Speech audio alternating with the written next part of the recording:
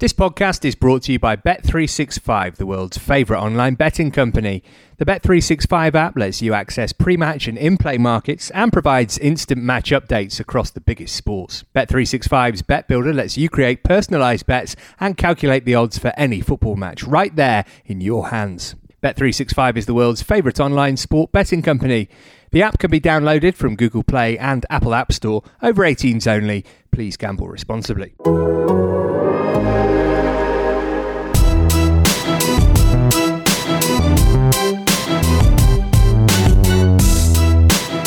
Hello and welcome to Straight Outta Cobham, the Chelsea FC podcast from The Athletic. Now, this is the part of the show where I'd usually tell you all about how we break down the latest news, reviews and previews as regards the Blues. But as you're no doubt aware, football in the UK has been postponed until at least the first weekend of April in response to the coronavirus outbreak. Instead, in this edition of the show, we'll be looking at the impact of the suspension of the game on Chelsea, how the club have responded so far, and what the possible implications are for Chelsea in the coming weeks and months. We'll also talk injuries and meet another cult hero. This is Straight Outta Cobham.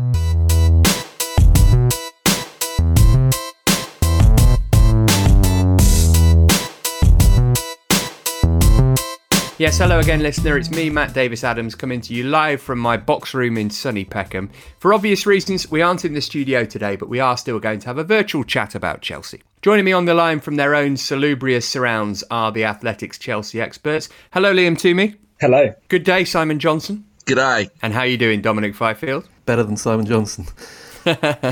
All right, let's get to it then. It seemed likely for a while that COVID-19 would impact on the English football schedule, and on Friday of last week that finally came to pass, with all elite level football in the country being halted until at least the first weekend of April. That means as well as Saturday's game at Aston Villa, the upcoming fixtures against Bayern Munich in the Champions League and Leicester in the FA Cup have been postponed. The same goes for the matches involving the youth and development teams and the women's team too. I'm told that the main building at Cobham is still open as of Monday morning and there are non-playing staff at work, though the players themselves remain in isolation. Chelsea been at the centre of things after Callum Hudson-Odoi revealed he tested positive for the virus. Simon, you were the first to break the news that there was an issue at Chelsea as regards coronavirus. What can you tell us about how the club responded to the situation in those early stages? Well, the interesting thing is that we got two different cases here. Callum Hudson-Odoi was actually a separate situation to the member of staff or the person close to the players that I reported on. Hudson-Odoi reported or certainly told the club he had certain symptoms earlier in the week, so he'd been away from training anyway. But the story I referred to broke on Wednesday night in terms of the issue with the member of staff. And that was when the club sort of decided that it would be best if training was called off and everyone, including sort of the press office, etc., was told to stay away from the men's building and stay at home. And of course, since then, on later in the day on the Thursday, a deep clean was ordered of the premises, but later in the day on the Thursday, much to everyone at the club's surprise, because they very much assumed that Friday would be back to normal and they'd go in for training, and that's why they also issued the sort of the request for the press to turn up for the press conference. That Hudson-Odoi then returned the positive test for the coronavirus, so of course everything was called off. But as far as Chelsea are concerned, they're now in this status quo of players at home self-isolating. Mason Mounts had a rap across the knuckles for breaking that self-isolation that many people have seen. But now a lot of Chelsea players are having this difficulty of trying to keep fit whilst this situation continues, and no one really knows what's going to happen next.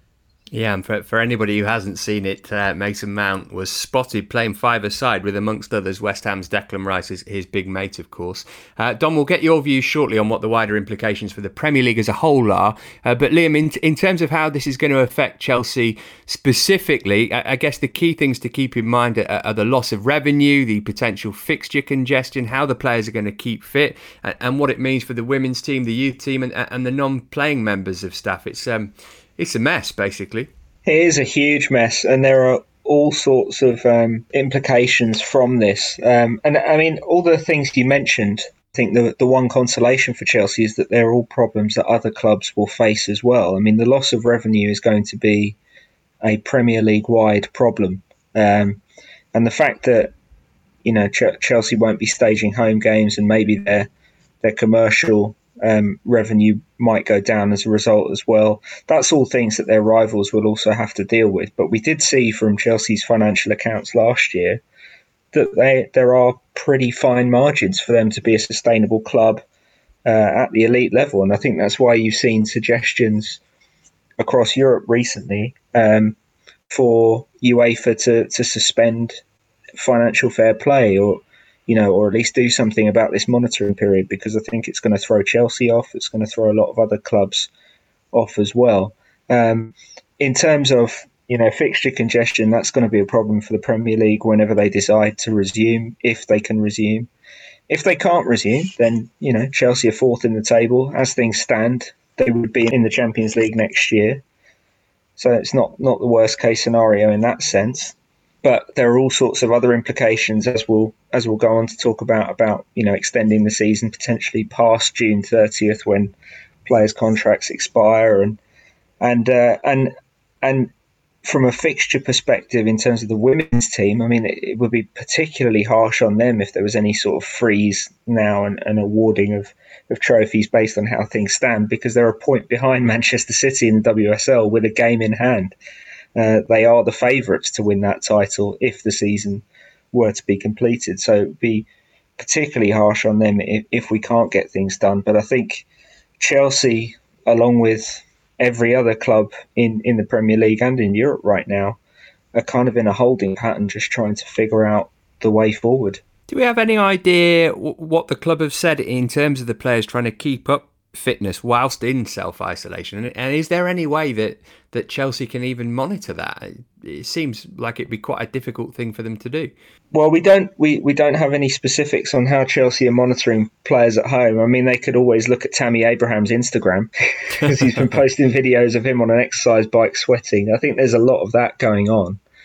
But it's difficult because you can't even necessarily send fitness coaches to work with these guys one-on-one, because there is a risk of passing this virus on, even if the person in question is not showing symptoms. So it's self-isolation for a reason. I think the plus is that a lot of these players do have big houses. They will have home gyms or fitness apparatus, or at the very least big gardens. I remember a day or two ago watching a video of Gabriel Jesus sprinting in and out of cones in his own garden and putting the ball through what looked like a child's net.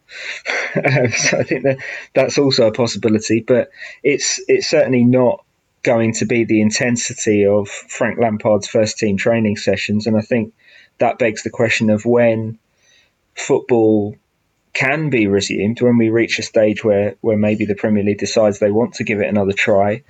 Will they need to give a period of time for these players to have a sort of mini pre-season, if you will, because they will have lost conditioning depending on how long this goes on for. Well, Dom, I mean, it's a pickle for the Premier League and Richard Masters in particular. He's been in the job for a matter of weeks and he's been handed the ultimate hospital pass, really. It seems almost impossible that the season is going to resume on the first weekend of April, which is the current plan. What do you think is the most likely outcome? Presumably, cancelling the season at this point is very much a last resort. Yeah, I'd imagine so. I mean, the legal implications of cancelling it would be pretty horrendous, and it would open the Premier League and the EFL up to all sorts of challenges, I would have thought, from clubs who have committed finances to staying up or gaining promotion, not least. So I think everybody will be hoping and believing that the season will be concluded at some stage, and they will play out these remaining 9-10 fixtures. That's a quarter of the season pretty much still to be played. I mean, it's not as if it's a handful of games. There's a lot of matches still to be played out.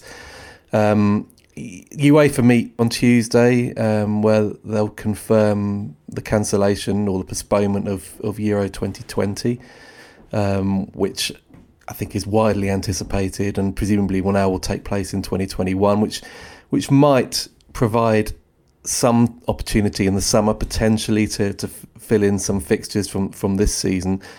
But you're right. I think there's, as Liam points out, it's not as if we're going to be walking straight back into competitive fixtures. Even in the best place scenario in that first weekend in April, realistically speaking, we're probably looking at June at the earliest. But we're all guessing. That's the problem. We're all guessing because these are completely unprecedented situations, and I mean, even the government is guessing in terms of mass meetings, etc., etc. It's just a really rather surreal situation, and the financial implications are far more serious further down the pyramid than at clubs like Chelsea. You're looking at clubs that couldn't potentially play behind closed doors because the revenues from crowds wouldn't be there. So how are they going to pay their players?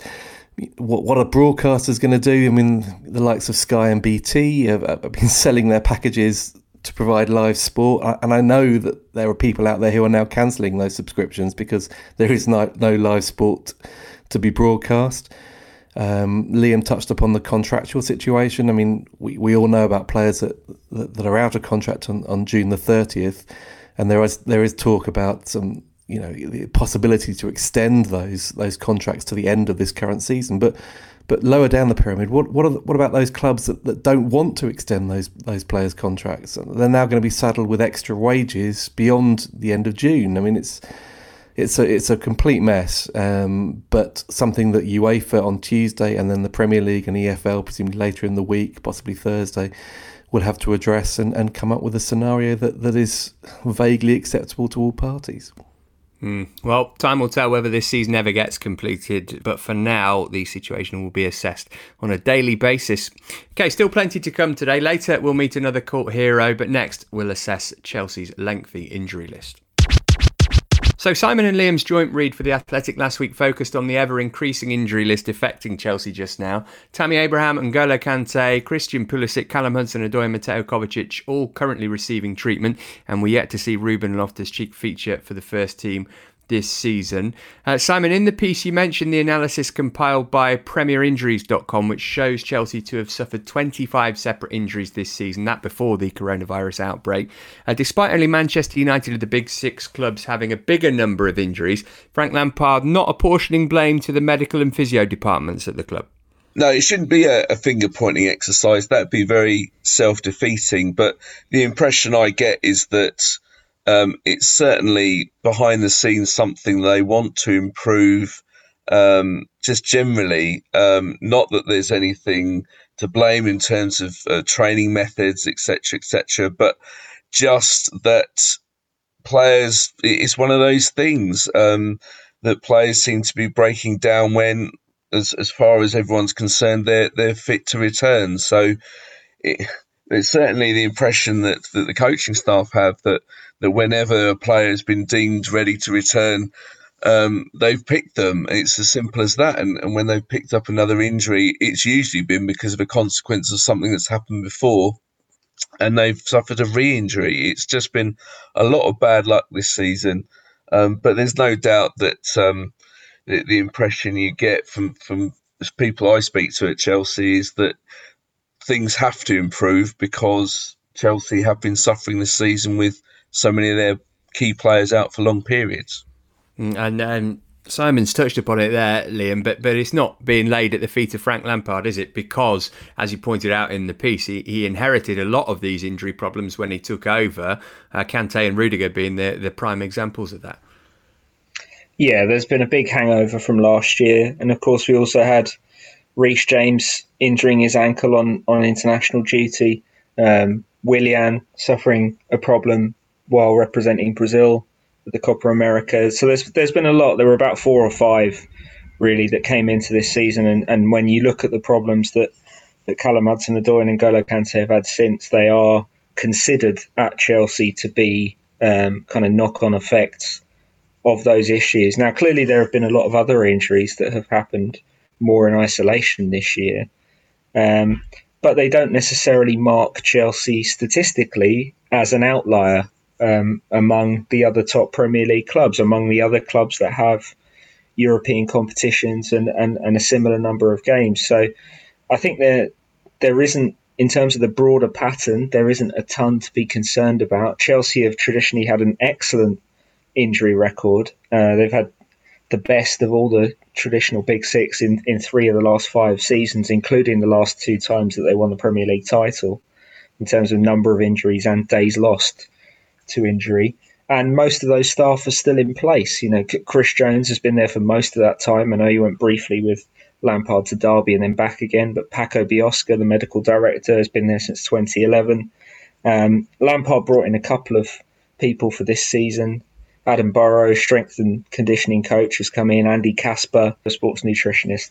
So there hasn't been a lot of change, and I think Chelsea are confident in the team that they have and the general approach they have to injury prevention and management. But sometimes you can have rougher seasons than others, particularly when you're maybe relying on young players that aren't used to this kind of physical workload. Dom, you've been outspoken on the overload players suffer over the Christmas period. Is the only solution to this, because it's not just a Chelsea issue, to improve or expand even the winter break? I suspect that's what medical departments would argue.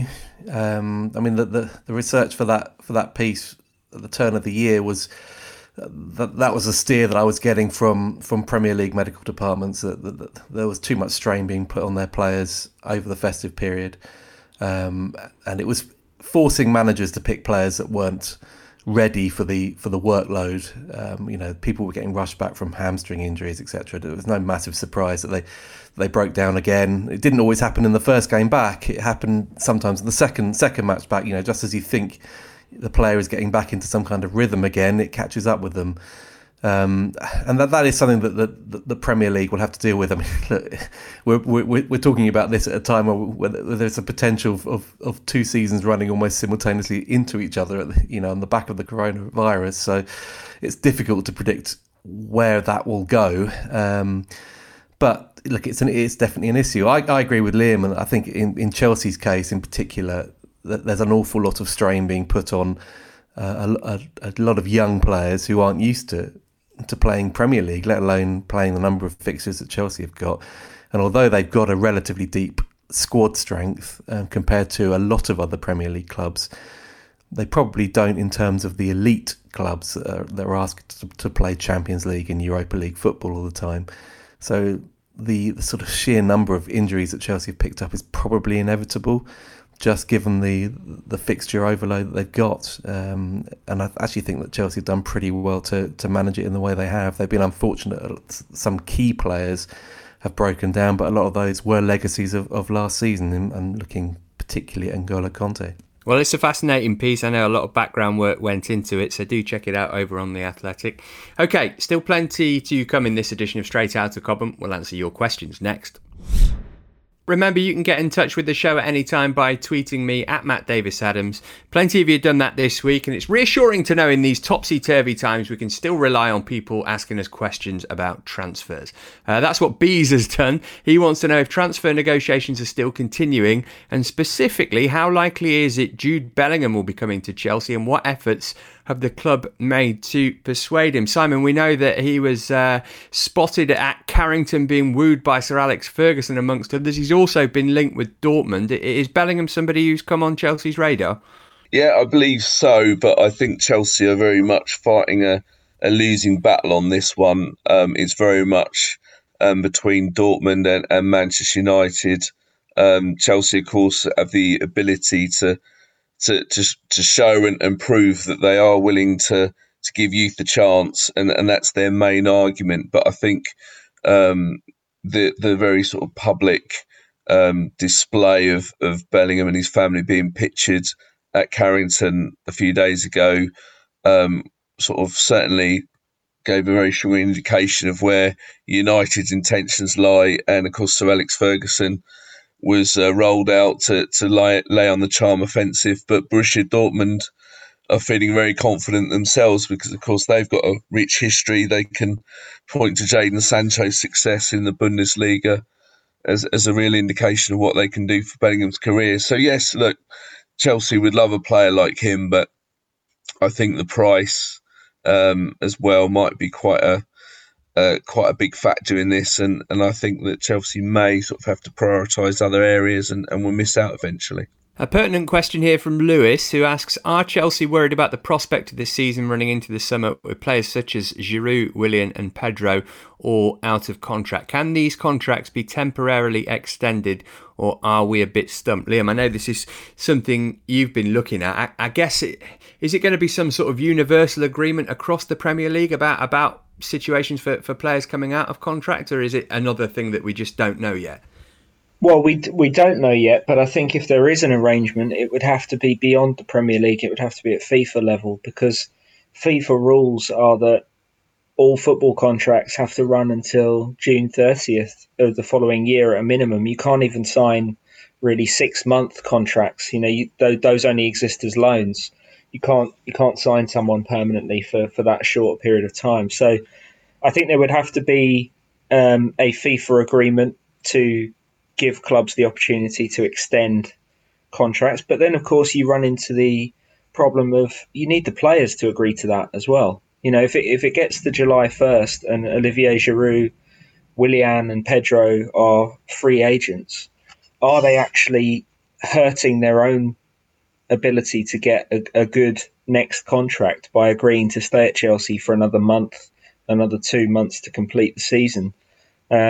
It's a really, really tricky one, and I think it's going to be very, very difficult to find a solution that satisfies all parties, because I think players and their agents will not want to give clubs an easy out if it comes at the cost of their own ability to get long-term security, whether it's at that club or at another club. And we've already seen Willian's looking for another 3 years at Chelsea or elsewhere. If he can't get that at Chelsea, I don't see why he'd necessarily agree to stick around for another month or two if there are other clubs interested in him. Just one of the many problems facing clubs as a result of the coronavirus outbreak.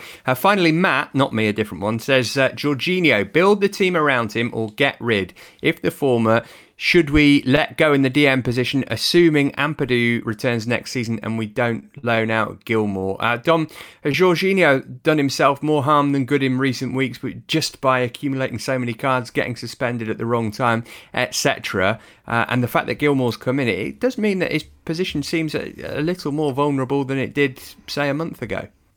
Yeah, possibly. He's basically sitting out the longest suspension in Chelsea's history, isn't he? Depending on when they actually end up playing again. I still think Frank Lampard values Jorginho's leadership abilities out on the pitch. He has been made to look less progressive in terms of his passing by Gilmour's initial impact since breaking into the team in the last few games. But I think there's also an understanding that Gilmour is young. There will be inconsistency in his performances inevitably when the season resumes. He can't be relied upon yet at 19 to provide the sort of same level of consistency as a Jorginho might do with his older head on his shoulders. So I think he will still be valued, but maybe Jorginho will look at the impact that Gilmour has made, and you'd like to think that maybe he will appreciate that being slightly more progressive has benefited Chelsea, and they've been more proactive in the last few matches. They've looked a better team as a result of having a forward thinker at the base of that midfield. Maybe Jorginho has to adapt his own game to reflect that in the future. And when we're talking about his future at the club, I suppose it would also depend on what offers ever came in for him, whether those would meet Chelsea's valuations of his services. And Chelsea do tend to value their players quite highly. We saw that with the likes of Batshuayi over January and being priced out of the market effectively. So I suspect that Chelsea would, if they ever looked to sell Jorginho, they would seek a substantial fee for his services, which might price quite a few clubs out, particularly those back in Italy. So I suspect his future will remain at the club, but maybe he has to adapt his game to match Chelsea's progressive thinking. Good stuff. Okay, we're almost out of time for today, but before we go, let's say hello to another cult hero. Robin, Duff, little back heel, Robin, brilliantly done. Oh, what a goal! What a goal! Arjen Robben and Damien Duff get their act together spectacularly, and Robin gives Chelsea the lead here. This week's cult hero is Arjen Robben. We've picked the Flying Dutchman because Chelsea was supposed to be playing Bayern Munich this week, and Robben, of course, played for both clubs. He joined Chelsea as a 20-year-old in 2004 from PSV Eindhoven for a bargain fee of £12 million. In his 3 seasons at the club, Robben played 106 times, scoring 19 goals and winning 2 Premier League titles, the FA Cup and 2 League Cups before leaving for Real Madrid. Chelsea getting double what they paid for him in terms of a transfer fee. Dom, this was around the time, I believe, when you were covering Chelsea regularly. Those numbers that I read out in terms of goals and games are a bit underwhelming, but he was a vital cog in that first Mourinho machine. Yeah, and it was I know we always have this the impression that Mourinho's teams are dour, but actually when they had Robben and I think it was Duff flying at players on the flanks, they were thrilling to watch. They were good, expansive football, and yeah, it was exciting to watch, and Robben was really a part of that. Weirdly, I actually only started covering Chelsea full time in 2007, and so my first experience of Arjen Robben was a rather grumpy, sulky presence on a pre-season tour of the United States, when it was already clear that he was quite keen on moving to Real Madrid. And indeed, I think his father, who was acting as his agent at the time, his father Hans, was making it very obvious that the money that Chelsea could put on the table for him to stay was still significantly less than what Real were willing to pay him on a weekly wage. But he was a fantastic player in his pomp, and when it came to Chelsea, he was actually it reflected the new Chelsea that. When he signed Manchester United, in much the same way that we were just talking about Jude Bellingham, Ferguson had made a real play to bring Robben to Manchester United. He was all set to go there, and I think their bid was eventually rejected by PSV at the time. But Roman Abramovich swanned in and stole him from underneath United's noses, and that was a real statement of intent. We are new players in this market, and we're going to make a big impression here. And yeah, Robben played a significant role in those Premier League titles and in establishing Chelsea as a major force back in English football. Liam, we mentioned Jose Mourinho there. I'm fascinated by how he treated Robben, an oft-injured player, but Jose seemed to be okay with that, and in a way that he isn't these days. Hello, Tanguy and Don Bailey. Any theory as to why his attitude was different back in those days to how it appears to be in 2020 as regards injured players? Well, I think Mourinho is a less patient individual generally than he was than he was back then. But I do think he lost patience with Robben's physical limitations, shall we say, towards the end of Robben's time at Chelsea. I think there was a sense that Mourinho wasn't necessarily too devastated to see him leave, given that he was unavailable so frequently. But I think the reason why he was willing to overlook it, at least initially, is because Robben was such a dazzling talent, and it was immediately obvious when he came into the team in that 04-05 season that he had the potential to be the best player in the league. And I think for it was about 3 months of that first title-winning season, he really lit up English football in tandem with Damien Duff, another person we've talked about in this Cult Hero series. They really, really worked well together and added a new devastating attacking dimension onto the phenomenal defensive base that Mourinho had built that team on. And it really did look like he was destined to be not just a Chelsea legend, but I think a Premier League legend. And then Aaron McQuaina's tackle, pretty dirty tackle in that Blackburn away game of that title-winning season, sidelined him for a good few months, and he never quite got that consistent rhythm back. He still had plenty of dazzling moments, but I think over time Mourinho maybe lost a bit more patience with him, because we know historically how little patience Mourinho has with players who spend too long with the physios. Simon, am I being mean by suggesting that Robben's most significant contribution to Chelsea history was missing a penalty in the 2012 Champions League final? Yeah, a bit mean. Yeah, I mean, I think that was obviously the the final nail. The sad thing is that a lot of Chelsea fans also seem to fall out of love with him as well because of his tendency to, let's just say, look a bit frail or perhaps not look so keen to get, for want of a better phrase, get his foot in. That he was a bit of a lightweight when it came to the physical side of things. But I just think that first season was almost like the story of Robben's Chelsea career. He started late because of injury. He then was incredibly exciting, only to get injured again. So it was always a sort of a thing with highs and lows with him. And you do wonder whether that injury experience that he had in his first season did get to him mentally, because he certainly came back after the injury that Liam refers to, the Mokoena tackle, that he did look a little bit more scared to be quite the same player he was in the few months before that, where he was the X factor. He was the player that the opposition defences were scared of, and he never really recaptured quite that form again until you could argue he left for Real Madrid. But you speak to a lot of people who watched Robben in that time, and he is one of the best players Chelsea ever sold, because the career he's had since then, particularly at Bayern Munich, has made him one of the best players in recent memory. Ian Robben, this week's cult hero. We'll have another one same time next week.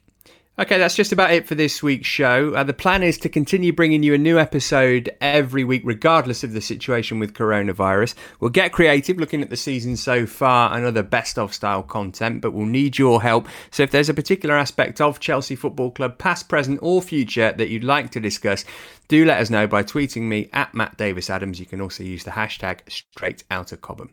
Also, the Athletics writers have unlocked their favourite articles, so they're free to read even if you aren't a subscriber.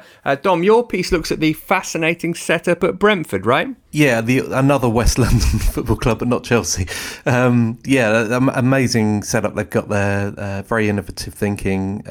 Abandoned their academy and have now got this B team that is flourishing with a games programme that includes games against Chelsea behind closed doors, amongst other clubs, but takes them around the world. I was lucky enough to go to France to watch them play Girondins down to Bordeaux in January, and it is providing a platform for these guys to make professional careers. Wonderful pronunciation of Bordeaux there. I think we all enjoyed that. Liam, what have you unlocked? So I did a big interview with Branislav Ivanovic a couple of months ago, basically going season by season through his Chelsea career. It was really good to get his memories of all the managers, all the legends that he played with and worked for.